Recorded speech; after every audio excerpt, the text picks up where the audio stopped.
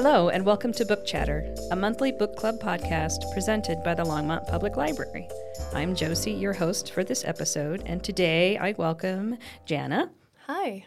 Denise. Hi. And Edward. Hello. We are trying something a little different with this episode. So instead of reading one book and discussing it, we are reading two books. True Grit by Charles Portis and The Roundhouse by Louise Erdrich. Both titles are set in the West and deal with complicated issues of justice and focus on teen protagonists. And spoiler alert, today we'll be discussing the books in their entirety, so if you haven't finished reading them yet, you might want to come back to this episode after you've done so. So I'll take a minute to talk about the authors and their books. Louise Erdrich is an award-winning author of 28 books that span the gamut from fiction, nonfiction, poetry, and books for children. She's an enrolled member of the Turtle Mountain Band of Chippewa Indians. She owns Birch Bark Books, a bookstore in Minneapolis that focuses on Native American literature. The Roundhouse, part of the Justice Trilogy, which includes Plague of Doves and La Rose, won the National Book Award in 2012. The book is set in the late 1980s on the Ojibwe Reservation in North Dakota. The book's main character is 13 years old. His name is Joe Coots, and he is seeking revenge against the man who raped his mother. Charles Portis was an American novelist whose most popular novel, True Grit, was made into numerous film adaptations. The most famous one stars John Wayne as Rooster Cogburn. Portis's novels were known for their dialogue, dry comedy, and adventure. True Grit was written in 1968, but it's set in 1878, and it follows 14-year-old Maddie Ross as she travels from Arkansas into the Indian Territory with the marshal, Rooster, she hired, and a Texas Ranger to get justice for her murdered father. There's a foreword in the book that I read by author Donna Tartt, and she calls this novel a masterpiece and one of her most beloved books. So we're going to do our star rating, and Edward and Jana, they read The Roundhouse. Jana also read True Grit, so she gets extra credit. So Jana, what did you think of The Roundhouse? And you can also give your rating for True Grit, too, since you took the time to read it. Thanks, Josie. I started out with True Grit, and I hadn't thought to pick it up before. I don't read many Westerns. I guess it would be my first Western, and same with The Roundhouse, although that's more of a literary Western than I would say, traditional Western, but they both qualify. True Grit has a lot of wit in it. It's funny. It's a great portrayal of the Western landscape during that time period. It has spot-on dialogue, really captures the perkiness of the young protagonist, Maddie. And I got quite involved in it. Like, I really enjoyed it. I didn't think that I would. And so I give it, like, the highest marks. I guess I agree it's a masterpiece. I think it's a really great piece of writing. And with The Roundhouse, I also was caught up in the plot. The characters are very well drawn. The sense of place is evoked. The sense of culture and history with the tribe, the connection to the land, to their legends, to their religion, the meaning that they derive from the sense of place is very strong. It's a strong message. I like that Louise Erdrich is writing about Indigenous women and addressing themes of violence against Indigenous women and the fact that laws are not protecting Indigenous women enough and they are victimized. I think it's an important book. It's an important message. And it just has many, many themes, so many things to contemplate that we'll talk about today. So I also give that 5 stars too. Great. What did you think of The Roundhouse, Edward? So I very much enjoyed The Roundhouse. Again, like Jenna mentioned, was the culture aspect of it. I was very immersed in Indigenous culture through this, and it was fascinating. And, just showing the ties to the land and the animals and life that you would see someone from an Indigenous background, their day to day. But I would only give it 3.5 stars, mainly because I felt like it took a while to get things started. Even though you were getting a lot of things happening early on, there was a lot of stuff happening in about 4 chapters. But even though there was a lot, I felt it was very slow. But then, the book picks up and you get super immersed in the storyline and the plot and the characters. So I really enjoyed that part. And then I was very disappointed at the end. I just felt the way she ended the book was not great. It just felt a matter of convenience to, it's like, well, we're just going to end it this way. But I think we have to recognize, right, that it's the beginning of a trilogy, right? I think it's the first one, but I'm not sure. Yeah, so I mean, I feel like that's where your sense of like not having closure might come from, is that she's telling just the first part of a story. Yeah, but I just felt with what happened to Cappy, I thought that was just very abrupt and, well, this is it type of thing. And then we walked away from it. And that's where I felt. It was just, I just felt like it took too long to start. And ended quickly. And then very quickly. All right. So Denise, you and I read True Grit. What did you think? Well, I wasn't sure how I'd like reading a Western. I'm intrigued by them and curious about them. But I'm generally a nostalgic person, and I like period pieces. So I did enjoy the book. It was pretty short, but very captivating read. I liked the main character, Maddie. She's scrappy, and I like that, especially being only 14 years old. So it was the kind of book I like to read, and I like to read them aloud when I feel like there's some kind of accent or some kind of... Oh, yeah. So I'm like in my room, my living room, and one of my family members would walk in while I've, got my southern drawl and my nose in a book, and they're like, "Who are you reading to?" Me. Either that or it would just be in my inner monologue. Yeah. And I did have to look up a few of the older, less used words, which I kind of enjoy. I'm like, wait, well, because it I think more deeply connects when you are like, oh, yeah, I looked up a couple. I can't remember what the words were, but yeah, I looked up some things. I was like, yeah. Yeah, and then there were the John's milk, or what was it? John Blue Milk. Blue Milk, yeah. I was like, I don't know what blue milk is, and it's skim milk. Yeah, and a couple other things. But then there were a couple words that I remember, like my grandma using. I mean, she was born in 1908, so I was like, oh, I remember that. But I really was struck by, considering the time frame where we were in our culture, in our country, that the main character, Maddie, she's only 14, and how she really, I think, defies some of the conventions of being kind of seen and not heard, or not supposing to be as bold or as insistent as she is, and not speaking and acting like she's supposed to, if you will. So it was unexpected, and I gave it 4.5 stars. Yeah. All right. I'm going to give it 5 stars. So yeah, I liked Maddie. I like Rooster. I liked LeBeef. They were all quite good. I think the dialogue was masterful. And yeah, I mean, you could really hear it in your head. Yeah, the writ for the rat. Right. I like that part. Yeah. And I liked, there was definitely some dry humor. I felt like the writing was very clear and forthright. They're kind of like Maddie. She's a woman of few words, and she makes those words count. What you see is what you get. Yes. I don't know who said this. Was it Ezra Pound or somebody? Or maybe not. Show, don't tell, right? I felt like this book did a lot of showing and not necessarily telling.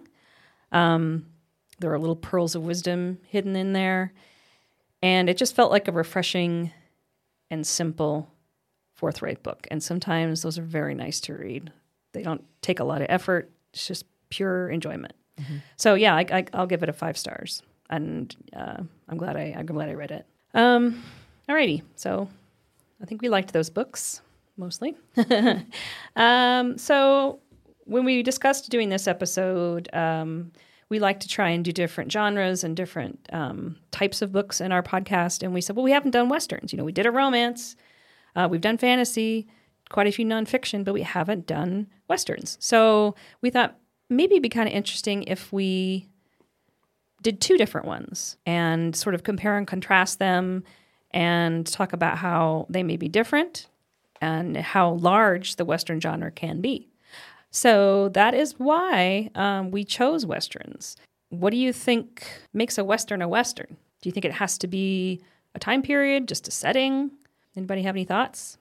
I think it's both a time and a place. Mm-hmm. I feel like I can't really think about it without adding the word wild in. Right. The Wild West, before it was tamed or subdued, or Right. at least before Manifest Destiny. Right. And True Grit's entered. definitely wild. I think that'd be the Wild West kind of genre, don't you? Yes, Yeah. especially because that second half or so Mm-hmm. does take place in Native American territory. It's more southern than Texas, Arkansas area Yeah. than what we think of as West. Like Wyoming or Arizona or something. Yeah. Yeah. I think it kind of brought it into an area I didn't really think of so much. I would have thought of that as southern. Mm-hmm. So I liked that too because it made me think a little differently. Mm-hmm. Why do you think the Roundhouse was considered? How could we justify it as being a Western? So I was just thinking about this, kind of mulling it over, and I kept thinking about land, that there's a connection to the land that makes something specifically Western. Westerns are set in the Western United States. I don't know if the genre can carry over to like occurring somewhere else outside of that place, but maybe so. But like, there's just such a deep connection to the land, and that's part of the writing and what Denise was saying with the wilderness. I think there's something about the Roundhouse itself as being the spiritual center for the Native Americans there. It's part of the land. They were kind of like forced to go there when their hunting grounds were encroached upon, and they built the Roundhouse to protect their people and their traditions. A lot of this book deals with the problems, the patchwork of Western laws kind of infringing on their way of life and their traditional justice systems. And so, justice and revenge are a big thing, as is morality in traditional Westerns. And so I think what Erdrich did was to kind of flip the traditional Western on its head and look at it through a different lens, right? And so you're not looking at it through the white colonial lens. You have Maddie, who is a very devout Christian. She's constantly quoting Bible verses. And she seems like such a kind of prim and proper young woman, while at the same time she's like going out on this horse and, she's interacting with all these businessmen that are trying to rip her off. And she's definitely acting far beyond her years and beyond her gender for the time. Absolutely. Denise said, it's really interesting that it's kind of a feminist piece of work. And I don't know why he chose a young girl for his protagonist. But I wondered that too. Yeah. So, if it had something to do with when he wrote it. yeah, 68. because it's unusual. Yeah. Or if it reminded him of, one of a family member, maybe his mom. Yeah, or I don't know. sister or something. So you bring up justice and revenge. What do you think? Is there a difference between them? And is it possible for the victims of crime, murder, and rape, in these instances, to find peace or move on without either or both? Maddie, she wants. It's hard to tell what she wants. She wants justice for her father, and LaBeef is looking for Tom Chaney too. She's like, no, I want him to hang for my dad's death, not for some dog, right? Or senator. Yeah. And they're like, well, it's the same thing. He's dying. No, it needs to happen for my. Yeah. And she's very strict on that. So I don't know if that's. She definitely wants something other than justice, I guess. I think with the difference between justice and revenge is kind of like the significance behind it. Why are you trying to achieve this? I feel like revenge would be something more personal reasons.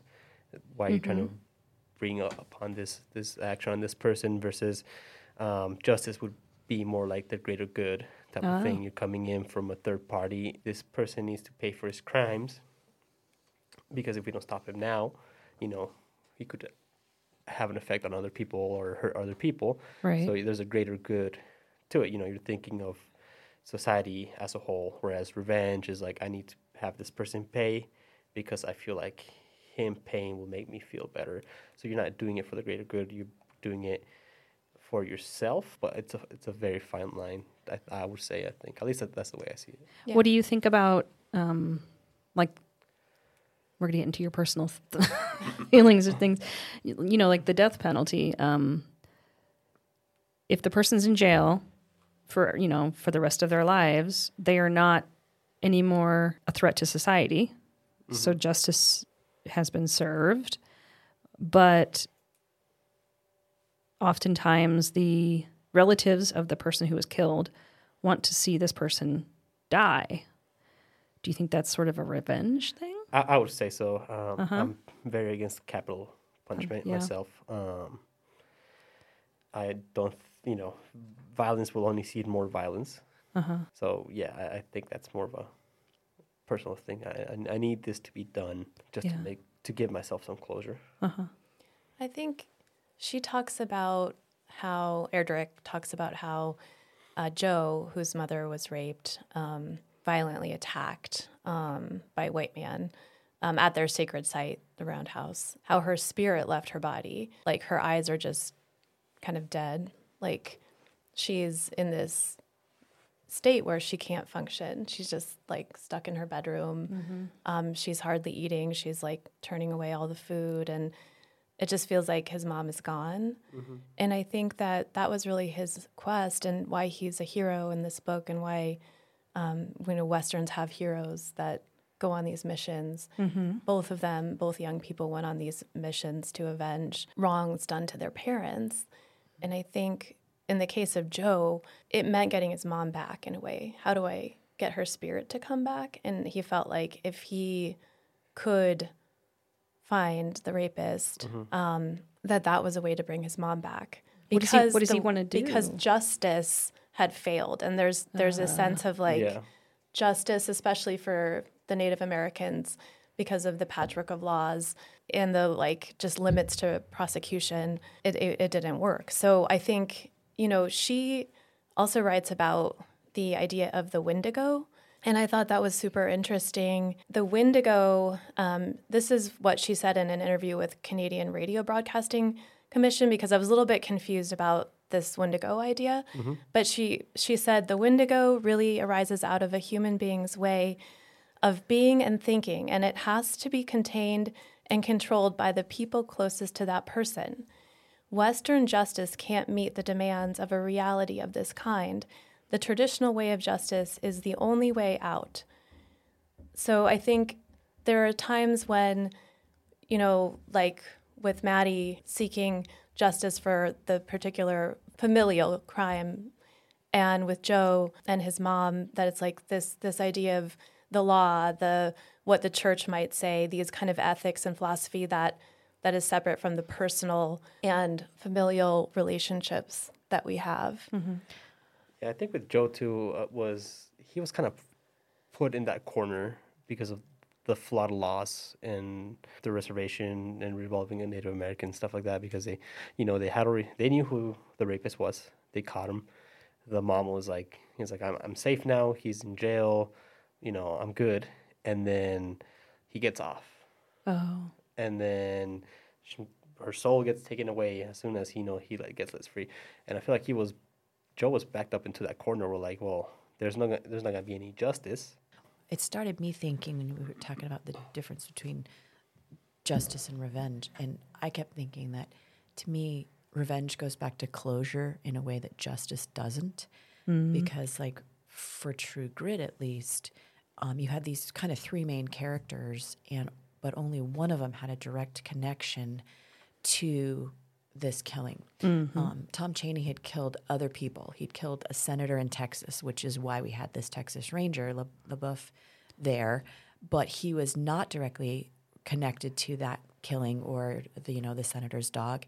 And the marshal's there, Rooster's there, simply because he's hired. He also, I think, is kind of one of those, I want to clean up the town. I want to, kind of purge the earth of evil. But there's not that directness. And so I think she if she's seeking revenge, it's as a closure, it's as a, because she never seems really venomous, like, oh, I want to, I don't know, chop him into pieces or anything. She's like, I just want him dead, or I want him brought back to my town. I don't care about your senator, whatever fanciness. I want him for this, and I think maybe closure for her family too. So it was definitely, if it was revenge, it didn't seem toxic, just more focused. So maybe that was her version, the way that she had grit versus the other characters. Interesting. Why do you think it's important for Maddie and Joe to avenge their parents? Sounds like for Joe, he wants to bring his mother back alive, so to speak. Yeah. Bring her spirit back. Yeah. I also think these two young people they're growing up, right? These are coming of age novels. They're also a specific genre of novel. And when young people are confronted with injustice in their world and their society, they're trying to make sense of it, right? And it's hard because it's like you want to have this idealistic view of the world and it's not working for you, right? And how do you grapple with that? So I think that was a big driver of when you see the lack of justice and then you make this pact with yourself to move forward and, become an activist. I feel like Maddie was also trying to understand the nonsensical nature of it.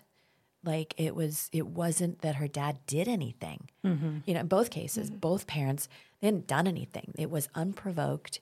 Maddie's dad trusted Tom Chaney. He'd worked for them for years. He'd lived, on their property. He'd been loyal, and his father had paid him well and, never cheated him or never treated him with disrespect.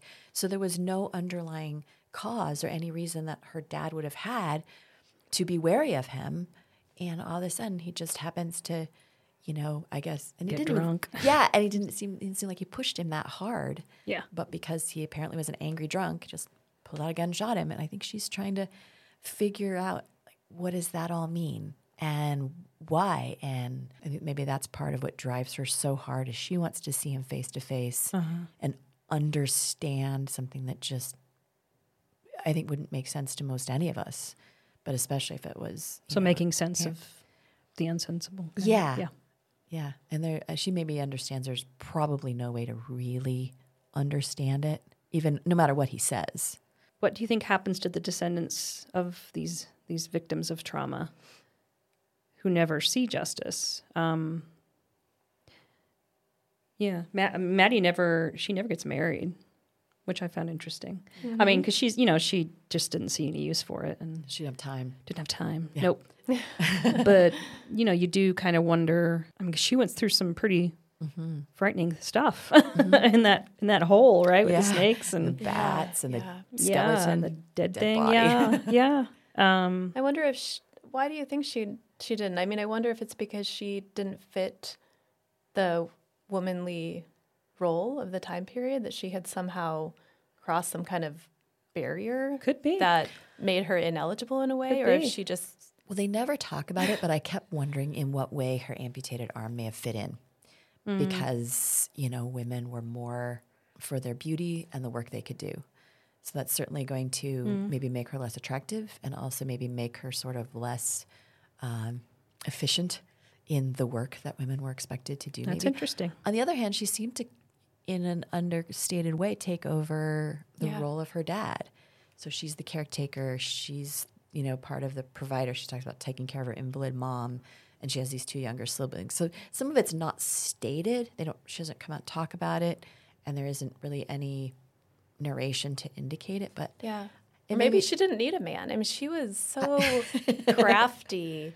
If you could take on a Texas Ranger and make him come and do again and again, all of these people were trying to swindle her and say, no, you can't do this. Yeah. She doesn't attend her dad's funeral to go on this, this quest. Yeah. And so I wonder if, because she she went beyond all the barriers and she's like, well, maybe I don't need to get married. Yeah, if I can do that. Yeah, definitely. I mean, she seemed to only need to take the marshal and the ranger for maybe their size and their expertise, their experience in doing this. But she was going to do it anyway. Yeah. So, I mean, how does that fit in with Joe and his family? I mean, I guess it would have to like read the second book in the trilogy. You're not really sure how it. Yeah, if there's a second, I just don't know what. I mean, Less directly. the effect afterwards, we don't get much of it because it got, like I said, the book gets cut off pretty quickly.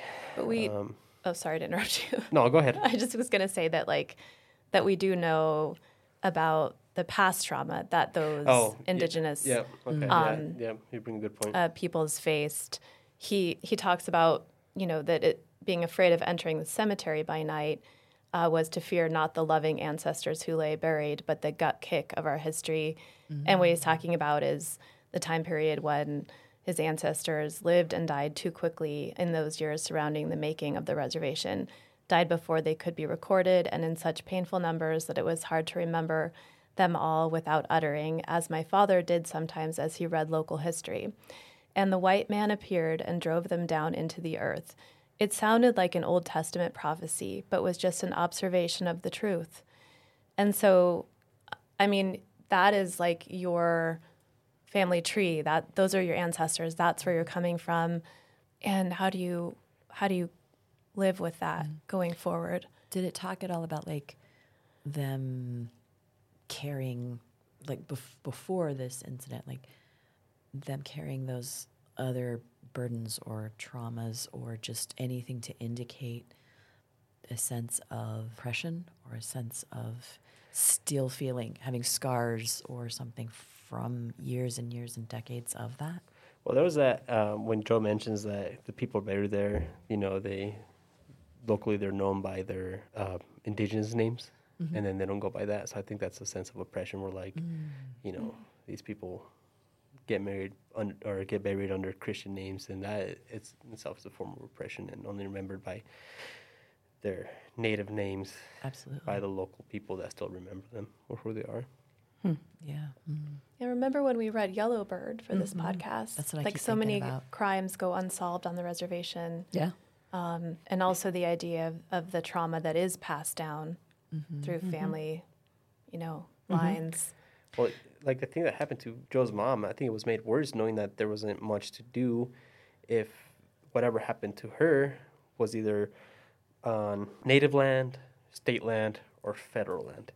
So I think that was even extra damage to the situation because they were like, well, we might not find any actual justice from this. Just based on location. Just based on that, and that made things worse. And it was so hard for his father, right, who was a lawyer, and, Joe grows up to be a lawyer. Oh. And from a very young age, he was interested in reading his dad's law books.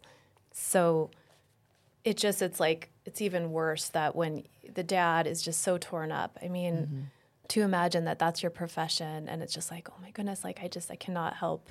You're in the best position. And but the your law is hands are so supposed to be tied. helping my wife. And it's such an egregious crime, right? To feel so helpless with that. Which I think makes you wonder if Joe growing up to be a lawyer may have had some elements of revenge and closure. Yeah. Would everything he did as a lawyer still have little elements of that trauma in what he did in seeking justice, but was it pure motive? And I don't know, would we have really judged him for that? No. They actually address that in the book. Talk about there's a lot of laws or a lot of the cases that works on, they seem very petty.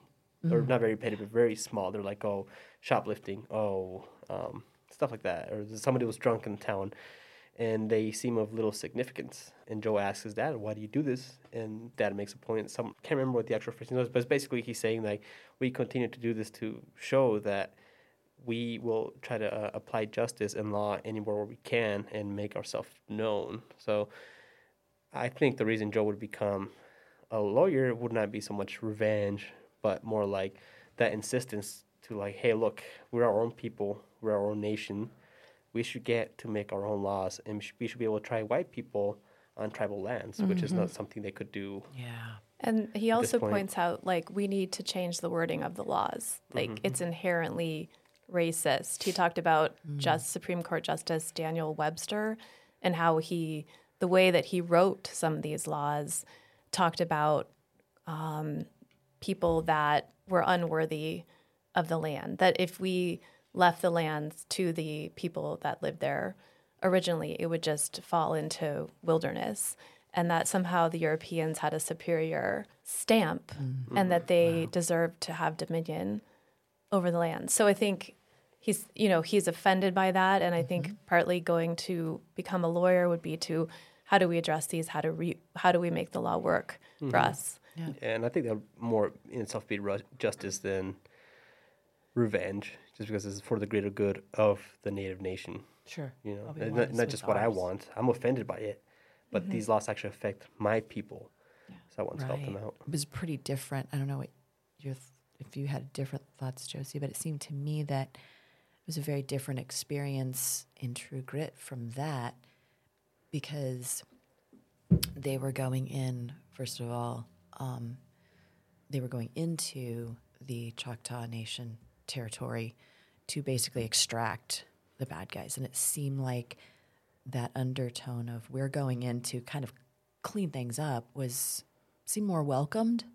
Like, yes, please come get your, garbage, remove it. Because they said a lot of people, and it wasn't just white people, but just outlaws tended to go hide out there.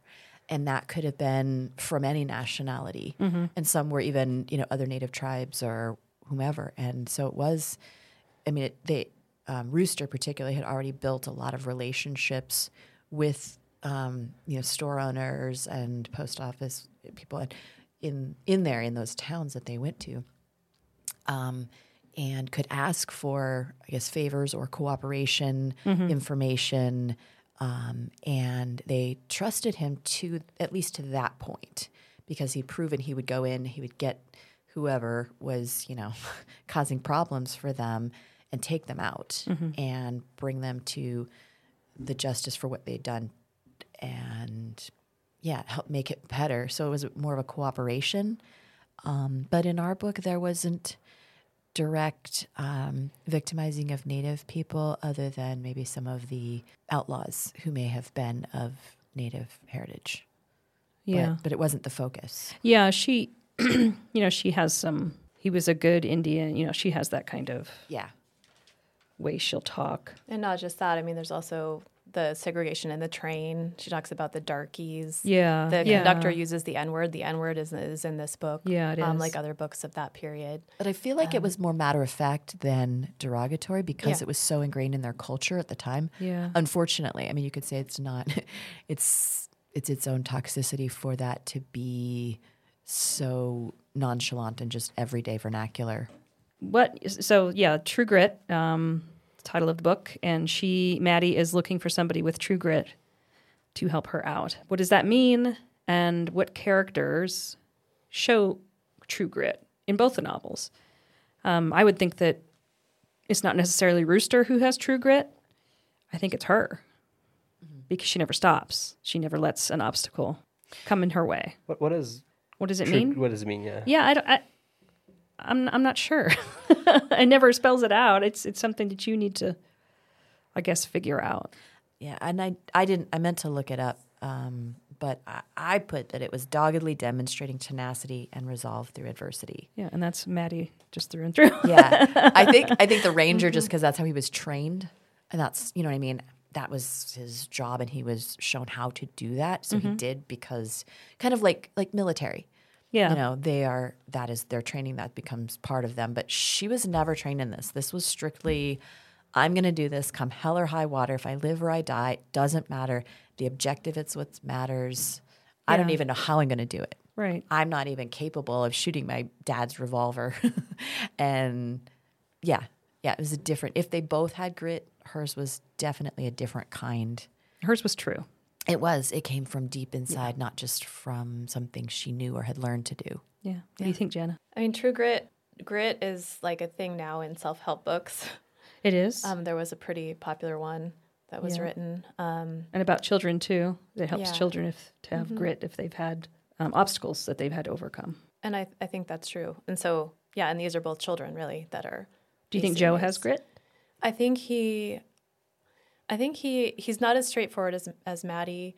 She seems like very clear cut about where she's coming from. He's morally more ambiguous. They find so he rides his bike to the roundhouse to investigate the scene of the crime, which does show some bravery and initiative, right? And he and his friends find like 2 six-packs.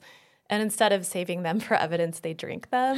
But, I mean, they're like 14-year-old or 13-year-old boys. Yeah. And they find some other evidence as well. But, you know, what I did like about this novel is that Erdrich chose to write it from the perspective of a 13-year-old boy who is grappling with his sexuality, with his place in the tribe. You know, there's his Mushum is his grandfather, and he hears these stories, legends that Mushum speaks in his sleep sometimes, and he has a relationship with this ex-stripper who's kind of like a mother figure to him, but he's always talking about her breasts and how great they look under her suit. You know, she wears like the kind of exercise suits, and she works at the gas station Spandex, with Whitey. And so you see how he's a little different than Maddie, who's like quoting Bible verses. And when the guys are getting drunk, she's like, why are people so silly? I mean, she's almost so black and white. Oh, she's completely black and white. Yeah. Yeah. And it makes her a little less appealing. And maybe a little bit less believable. I mean, absolutely. Just kind of a stick in the mud. I mean, she's appealing in the fact that she's so driven and she's... Yeah, and you're happy to see a young girl sort of stand up to all these men, right? But she's not a character that you can identify with in any way, I don't feel like. Yeah. Like there's no warmth there. The whole thing with Joe and like the money. So they find some money in this doll at the scene of the crime floating in the lake. And he tells the ex-stripper who works at a gas station now, Sonia is her name. She is not native. She's Swedish descent, I think. And she, instead of taking it to the police, she kind of tells him to hide it. And then they go and put it in many different banks, and she and he bury the passbooks. Is that what they're called? The passbooks, yeah. And she says, "Oh, this money is for your Ivy education." But then later, she shows up with diamond stud earrings and this kind of thing, and she's buying these expensive like lizard skin boots, right? And meanwhile, Joe, as the son of the lawyer and the rape victim, is hiding some really important evidence. And so there's more ambiguity, I think. Yeah, I would agree. When I think of grit, I don't know why I think of potatoes. Grits. Yeah, they're grit. Oh my God. It's like soupy potatoes. I don't know. Yeah, I think it takes grit to eat that. So I was going to say true grit. I'm like, oh.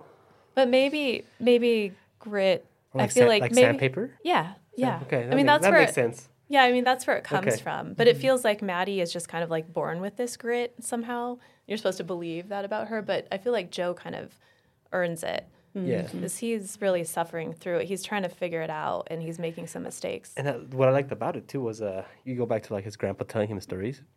That was like hands down my favorite part of the book was when he's telling the story of the person that built the roundhouse. I forget his name. So it was Nanapush was like kind of the Nanapush, yeah. legend, and then there was his grandpa Mushum was old enough to build it with Nanapush. With Nanapush, yeah. But I did feel like a lot of his grit came from, hearing these stories of how this, Nanapush, his mom was accused of being a Wendigo, and then they tried to drown her, and then it was his job to help kill her. So he stays behind and tells the dad, I'll shoot her if she comes out of the water. They leave. He ends up saving her, and then survives this like blizzard by killing a bison and then going inside. And I feel like he got a lot of that, thinking back to Nanapush, he that's where he got his grit, was from his ancestry. And it's like, if Nanapush could push through this, I can succeed as well. And that you don't really get that kind of backstory or background in True Grit. No. You don't get a lot of her mother, her siblings, any grandparents, any roots. I mean, she loves where she lives, and she is very proud of that. But it is much more disconnected, which makes, I think, it hard to be endeared or be as vested in her quest. Yeah, I mean, this is even though it's very murder. much a film. in book form, you know? I mean, there's tons and tons and tons of dialogue. The majority of that book is dialogue. Yes. It's not a bunch of internal what's going on with this character. It's not a bunch of history. Not a lot of reflection. No. It's very much, I can see how easily it could be made into a film because it's I don't want to say it's like one-dimensional, but it kind of is. Right. There's not a ton of depth Yeah. to this book, I guess. Yeah. Lots of action. Lots of action and very fun. Imagery, but not. I don't know. Do you agree, Jana? Do you think it's... I think about her character, and there is a little bit of a glimmer of her grappling with what's going on. I mean, she goes to a public hanging, and she's with Yarnell, and he's trying to cover her eyes. Yeah. And she, like, takes his hand away. Like, no, I want to watch this. And the hanging is a form of justice, right? But it's a little bit iffy, like, what kind of justice is happening up there? Like, one guy confesses, oh, I killed the wrong man. I'm so sorry. Send my regards. And it's like this form It's of very black and entertainment white. for people. Yeah. And there's a Native American that's hung as well. And she has this comment like, if you're like me, you'll probably think of Indians as heathens, but I will ask you to recall the thief on the cross. He was never baptized and never even heard of a catechism, and yet Christ himself promised him a place in heaven. So she's thinking about that, you know, while he's hanging. Biblically, she quotes the Bible a lot. Yeah. Religion is in both books. So the indigenous beliefs in Catholicism in the Roundhouse, and then Presbyterianism for Maddie. Yeah. How do you think it manifests in both novels? And I guess with Maddie, it's, you know, it's a lot of her judgments and her opinions and the way she interprets biblical things. So it's kind of there. It kind of makes her part of her inflexible, but part of her bedrock, I guess, and her sense of values and justice. But how is the interplay in the Roundhouse? I imagine it's maybe deeper. Yeah, I mean, there's such a uneasy coexistence, or it becomes kind of easier, but with the indigenous beliefs and the legends, like we were talking about Nanapush, and with Catholicism that comes and proselytizes the community, and Erdrich writes about them kind of living like some of the tribal members embrace both and kind of try to interweave the beliefs in their lives. Also, she writes about Joe's mom, like, we all knew that my mother had stopped going to church after she returned from boarding school. She never said why. And, you know, there's been a lot in the press. Recently, the Pope went around and apologized to many indigenous peoples, I believe in the United States and Canada, for how they were treated at these Catholic boarding schools. How do you rectify the terrible wrongs done in the name of religion, right? Yeah, I think I do agree with Jenna. It's like it is there, and there's just some uneasiness. Like some people try to like abide by both their ancestral, religion and their introduced Catholicism. Seems like other people just like take up part of it, but they're like, Catholicism, whatever. And they continue to do their sacred rituals, and they only do it to appease whatever force is there. And then there are some other people in the book that are just very true to their ancestral religion, and that's really all they think about. Like Joe's dad, when Joe's going to Sunday school, and that's like, why are you going to Sunday school? But questioning more like, you're trying to get something out of the priest. That's why you're going to Sunday school. Well, thank you, Jana, Denise, and Edward, for a great discussion of Portis's True Grit and Erdrich's The Roundhouse. Our next book chatter pick is The Five, The Untold Lives of the Women Killed by Jack the Ripper by Hallie Rubenhold. The Five is available in print from our library and in ebook and e-audiobook formats from the Front Range downloadable library. So read or listen and join us in the conversation. See our programming notes for this episode for information how you can send us your comments and questions. We would love to hear from you. And thanks for listening. See you next time on Book Chatter, the book club for busy people.